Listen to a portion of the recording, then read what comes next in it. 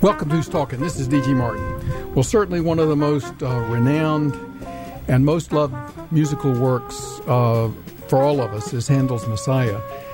About 4 years ago, I persuaded my friend Tom Warburton, who's a retired professor of music at the University of North Carolina at Chapel Hill, to come and explain and play for us portions of the Messiah. We did this during the Christmas season, and we focused on some of the selections in the Messiah that had to do with the prophecy and the birth of Jesus. Now, after 4 years, I've persuaded Dr. Warburton to come back and to continue our discussion and our enjoyment and appreciation of the Messiah, but focusing on the portions of the Messiah that have to do with the passion, the crucifixion, resurrection of Christ. And Tom Warburton, you're supposed to be retired, but you're active both as a teacher and as a performer, maybe even more than you were when you were on the job, right? More or less. More or less. Well, thank you for sharing this with us. Do you want to just get right into the business at hand and tell us, if you want to, just tell us a little bit more, again, a little bit of the background of Messiah and how it got started and what Handel was trying to accomplish, and what the guy who in the opera, what would you call the libretto? The libretto. What do you call it? What do you call the words? You have the libretto. In here. Tell us a little bit about it. Well, Messiah was originally intended to be heard, and in fact, for the first time, was heard after Easter in 1742. To be exact, April 13th of 1742. I looked up on my nice computer perpetual calendar that Easter that year was March 25th, I believe. So after Easter, Messiah was presented in Dublin as a charity event, and it was only later that it was put on in a more public place, and money was raised. And only once during Handel's lifetime was it heard in a sacred space. It was meant as an entertainment with a sacred subject. And Handel wrote many oratorios that had dramatic qualities to them based on parts of the Bible. But this is one that is more of a meditation on various aspects of the Bible. And you're right, part 2 begins with the Passion, leads to the resurrection, but then part 2 continues with the spread of the gospel. And then it closes with several selections based on Psalm 2, and then comes, at the end of Act 2, or Part 2, the Hallelujah Chorus that is so famous, as a closing to this section of Psalm 2. And then Part 3 is largely text from 1 Corinthians, Paul's letter to the first letter to the Corinthians, on the resurrected life. And what I brought you is 2 selections from the end of Part 2 and 2 selections from Part 3. So is it fair to say that this is a musical history of Christianity, of early Christianity? I mean, it's a entertainment, but it's also, this is a narrative that explains how a Christian got where he is. That is its line. That is, it is the spread of the word, and then a kind of ultimate expression of faith in the hereafter, in the resurrection. What do you attribute its early acceptance, and then its is it fair to say overwhelming popularity? Absolutely. Why?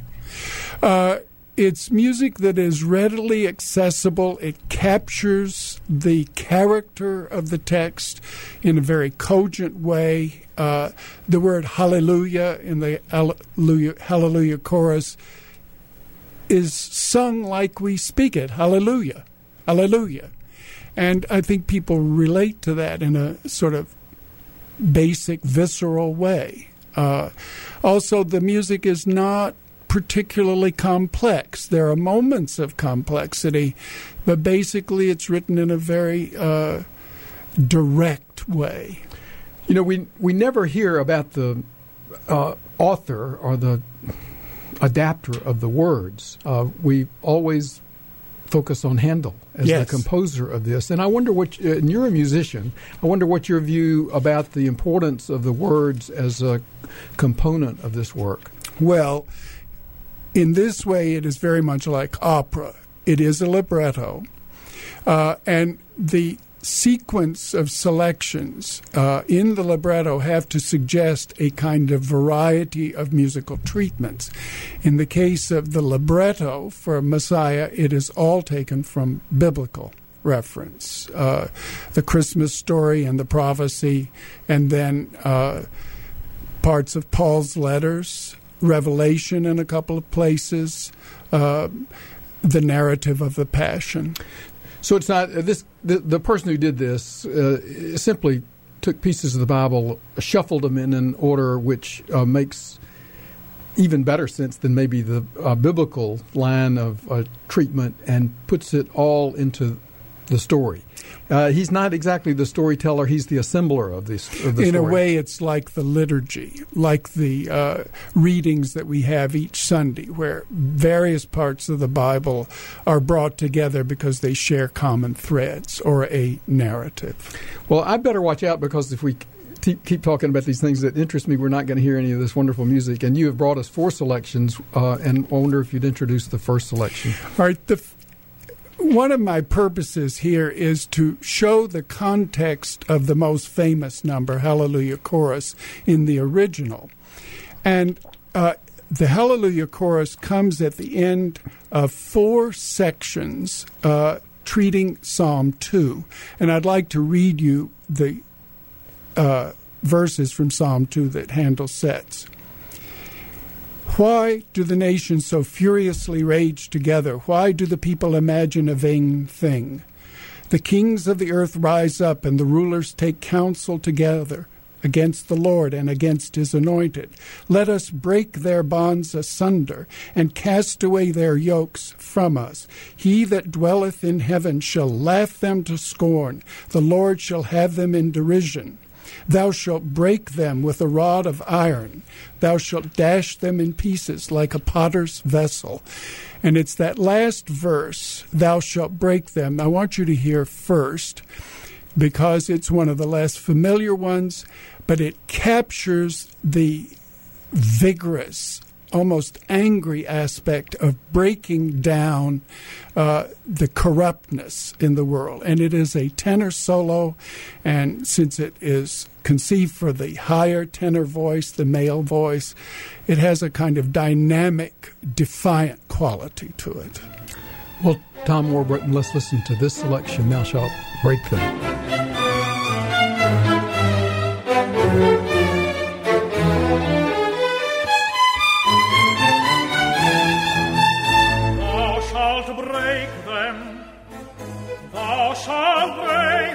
With a rod of iron, thou shalt dash them in pieces like a potter's vessel. Thou shalt dash them in pieces like a potter's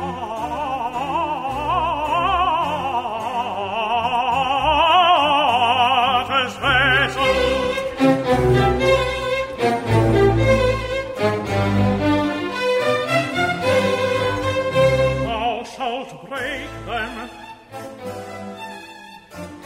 Thou shalt break them with a rod of iron. Thou shalt dash them in pieces like a potter's vessel. Thou shalt dash them in pieces like a potter's vessel, like a potter's vessel. Well, Tom Warburton is sharing with us portions of the Messiah, and we're focusing on the events of the Easter season. This, though, was an Old Testament Yes. selection from Psalms, and it Tom Warburton, maybe we'll take a break and you can then explain to us how this selection leads to the Hallelujah Chorus, and you'll play that for us then. All right. We're going to take a quick break. Tom Warburton is my guest. He and I'll be right back. Welcome back to Who's Talking. This is D.G. Martin, retired University of North Carolina professor on the music faculty. Thomas Warburton has joined us to continue our discussion, which began 4 years ago, about the wonderful, we're getting to the Hallelujah Chorus, Handel's wonderful creation. And Tom, we heard a selection based on Psalms, thou shalt break them. And how does that lead to the chorus? That's the curious thing. We always hear Hallelujah Chorus apart from the rest of Messiah. And to have it come after this very defiant selection from Psalms says to me that Hallelujah Chorus, which is about a king that shall reign forever and ever, King of kings, Lord of lords, why does that follow, thou shalt break them with a rod of iron? And I think maybe it's an expression of the fact that the worldly life is full of grief and destruction and death, and we're going to break up this old order. That's what Psalms is saying. And the Hallelujah Chorus celebrates the breaking, the destruction of the old order, and the hope for something new to come. And I don't think we always hear Hallelujah Chorus in that context. Also, Hallelujah Chorus is not the last thing. It is not the most brilliant piece in Handel's Messiah, but it is certainly one of them. It is one. So later on you're going to share with us something even more brilliant. Well, we're not going to do the final chorus, but it is from Revelation, as is the as are the words from Hallelujah Chorus. But it is the hope for something better in eternity. Why then is the Hallelujah Chorus so renowned? And is this the point where the king stood up? That everybody the tradition is that when it was performed in London several years after it was written, that the king did stand during the Hallelujah Chorus. And for many years, whenever Hallelujah Chorus has been performed, people stand. Wow. Well, let's... anything that you should say in introduction before you share with us? Listen to the way the words King of Kings and Lord of Lords is repeated, getting higher and higher in pitch, therefore more brilliant, more celebratory.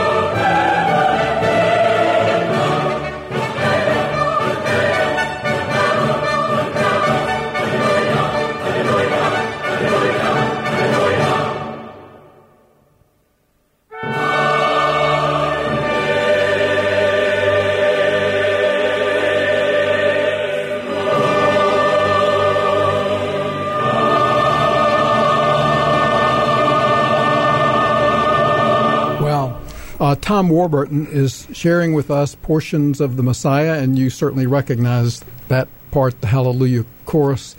I'd forgotten until we heard it again, Tom, how it stirs you. And what's the secret, from a musician standpoint, what's the secret of this? Well, partially simple repetition. You hear hallelujah over and over. You hear the words King of Kings, Lord of Lords, over and over. It's in a brilliant key. It is the first of 3 times in the oratorio where Handel uses trumpets, a major symbol and sound in the book of Revelation.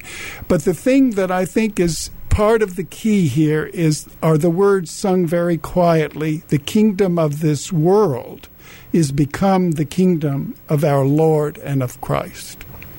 That's the transition that occurs largely in the book of Revelation. Well, we talked before we heard this about the king standing up, and of course that's a great, great popular image. And the king probably never did anything really without plotting it and thinking about it. Why do you think? I mean, what are the stories? What are the stories? It's that simple. But the thing I have thought is, when did he decide to stand? He wouldn't have known to stand at the very beginning of it because he hadn't heard it yet. So something within the chorus made him stand, and I've wondered if he didn't relate to the words King of Kings and Lord of Lords, especially where the sopranos are getting higher and higher. It just lifted him up. Wow. We're visiting with Professor Thomas Warburton about Handel's Messiah. Dr. Warburton and I will be right back after this short break. Welcome back to Who's Talking. This is D.G. Martin, a retired music professor at the University of North Carolina at Chapel Hill, and our neighbor here in Chapel Hill, Thomas Warburton, has agreed to come back and give us... Tom, is it fair to say this is our second lesson on the Messiah? Yes. We did this several years ago, focusing on the Christmas season. This time we're focusing on the events of the Easter season and afterwards, and we've just heard a magnificent version of the Hallelujah chorus. And it's almost like this is where we ought to stop. Why don't we stop here? Well, that's a very good question, because it is not the end. The third part, which comes immediately after this, the words are taken largely from the Anglican service for the burial of the dead, which is full of hope. Every text in Part 3 of Messiah is full of hope. It begins with a portion of Job, I know that my Redeemer liveth, then several sections of 1 Corinthians, and then it closes with a second chorus from Revelation, and there we have it brought to the complete and final fulfillment. Now, you're not going to share with us, I know that my Redeemer liveth, although that's another popular very segment. Famous. Why do you skip that? Is that because you think we already know that one and you want to share it? No, it's too long. Too long. All right. Then after those who are familiar with this piece, after I know that my Redeemer liveth, where do we go? Well, almost immediately after that aria comes a short chorus, and probably one of the most cogent and certainly simplest choruses of the whole oratorio, Since by Man Came Death. And it is in this chorus that I feel we understand why Messiah is so popular. Because in this chorus you have Since by Man Came Death, very quiet, very dark, almost foreboding. But then immediately, by man came also the resurrection of the dead. Very brilliant, major key. Then it reflects back to the beginning. For as in Adam all die, and then even so in Christ shall all be made alive. So we, in this chorus, pit the death and resurrection against each other twice.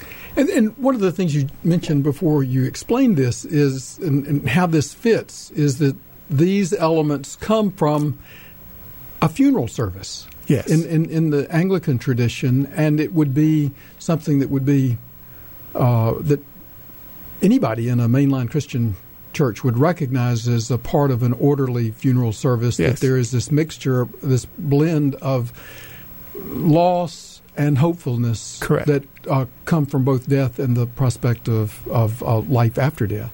So, I mean, that already... I mean, well, you're teaching me every minute. But introduce the selection. You will hear a short chorus. It's about 3 minutes long. You'll hear 4 sections. 1 and 3, very dark. Death. 2 and 4, much more brilliant, faster. There's the contrast of slow and fast. The resurrection.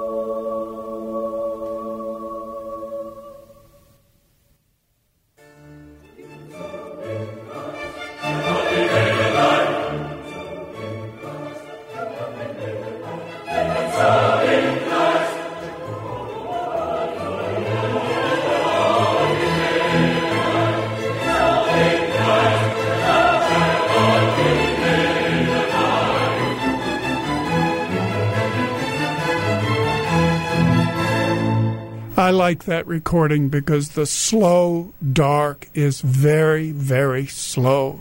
And the more brilliant resurrection is, on the other hand, much faster than you usually hear it. So the opposition, dark, light, slow, fast, is set in stark relief. We just listened to a selection from Handel's Messiah, Since by Man Came Death. And Tom, you explained to us before we got started that there were two themes. 1 and 3, dark, the despair about death. 2 and 4, more joyful about the prospects of life after death brought about by the events of the Easter season. Tom Warburton has come back to teach us more about the Messiah and enhance our enjoyment of it. By the way, if you, I've mentioned earlier that this was inspired by his program several years ago on the Messiah that focused on the Christmas season, and you can listen to that by going to the website for WCHL and this program, and all you got to do is type in either Tom Warburton's name or Messiah or Handel, and you'll get a link back to that program, and you can listen to it on your computer, and you'll be able to listen to this program again, as I will, Tom, because it's wonderful. Now, where are we now in the having heard this selection? Where are we in the story and Handel's Messiah, and what are we going to get later on? Well, immediately after this chorus comes probably the second most popular piece in Messiah, the aria by bass, "The Trumpet Shall Sound," introduced by a short recitative. Let me just say this. Well, why don't we take a break, and we'll come back and listen to that. Let you explain that, introduce that selection, and then we'll listen to it. Again, we're visiting with Professor Tom Warburton, and he and I'll be right back. Welcome back to Who's Talking. This is D.G. Martin. Tom Warburton is my guest, and Tom, we're talking again about the Messiah. You've got a longer selection to play for us, and we're both a little bit uncomfortable about having that lengthy section, but it's got trumpet music. Where are we, and what is this going to do? Well, this is leading up now to the finale, which includes the two other selections in Messiah that have trumpet, and trumpet is an image throughout the Bible of power, but especially so in Revelation. And so we sing about the last day when the trumpet shall sound. And Handel chose a bass voice. He chose a brilliant trumpeter. And we have the celebration of this new power. Let's listen to it.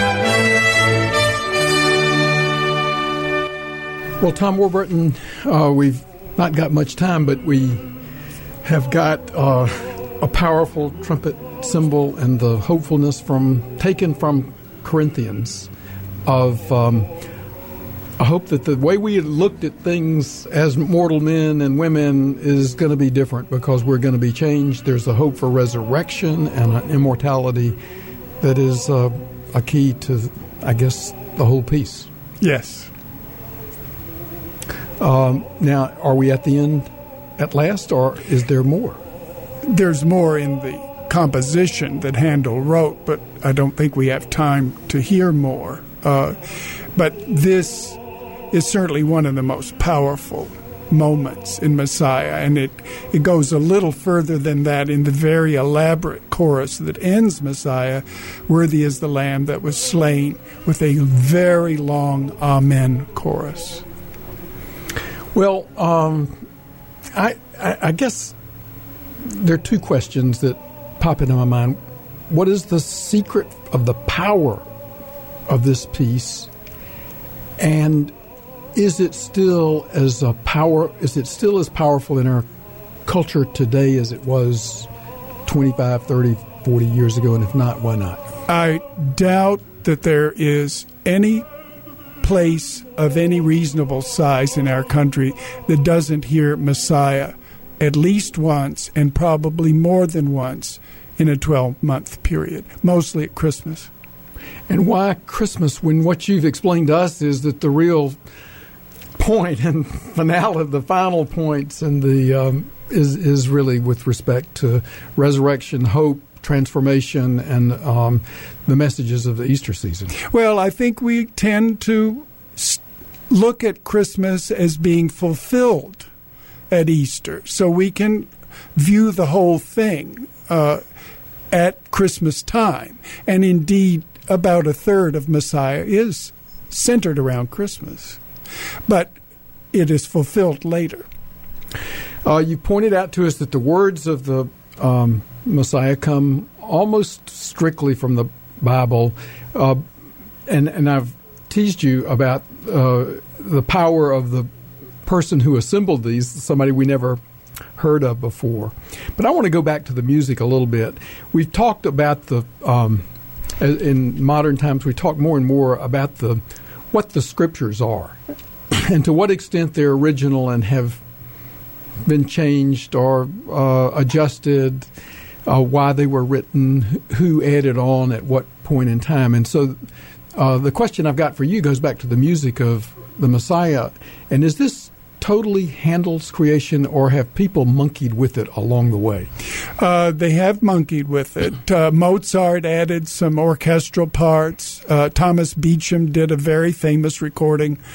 I don't remember, I think maybe in the 40s, where he added instruments, made it more elaborate. What has happened, though, since the middle of the 20th century is to go back and recreate it as it was heard in Handel's day. So those of us who live in modern times are more familiar with the original Handel creation than maybe our grandparents, great-grandparents would have been in earlier times when the influence of other. We've restored it. We have restored it. Now, what were the strong points of the modifications, and then what are the strong points of the original that have made us come back to it? Or do we just say we want the original? We don't care whether it was better when Mozart messed with it. No, I think we're a much more eclectic society now, and so there's room for hearing things as they originally were, even though they are not, quote, modern, unquote. So there's an air of authenticity, which has been very prevalent in the last maybe 1/3 century. But you could hear the more modern versions, and sometimes they are done as well.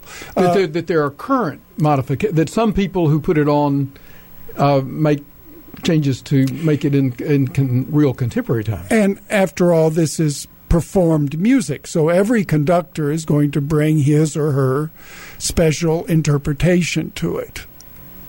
What is the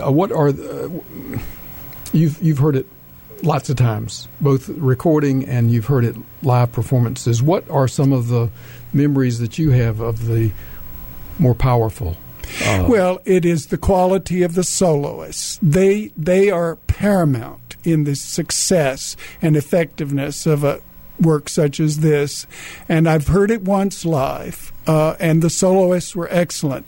I know that Handel was especially concerned that he have good soloists. It's hearing the panorama from beginning to end that is the message of the work. It's like any other more dramatic work. That is, you come out at the end at a sense of having arrived. Wow. Well, Tom Warburton, thank you very much for sharing your insights into Handel's Messiah. As I mentioned earlier, Tom Warburton joined us several years ago during the Christmas season to talk about Handel's Messiah, and we focused on the aspects of the Messiah that related to the prophecy and birth of Jesus Christ.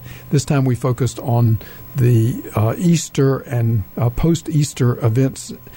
And you'll be able to hear either of these programs by coming to the WCHL website, coming to the program on Who's Talking, and in essence searching for a program on Handel Messiah, or typing in the word Warburton, and you'll find these two programs. Tom, thanks so much for this wonderful, wonderful program. You're welcome. And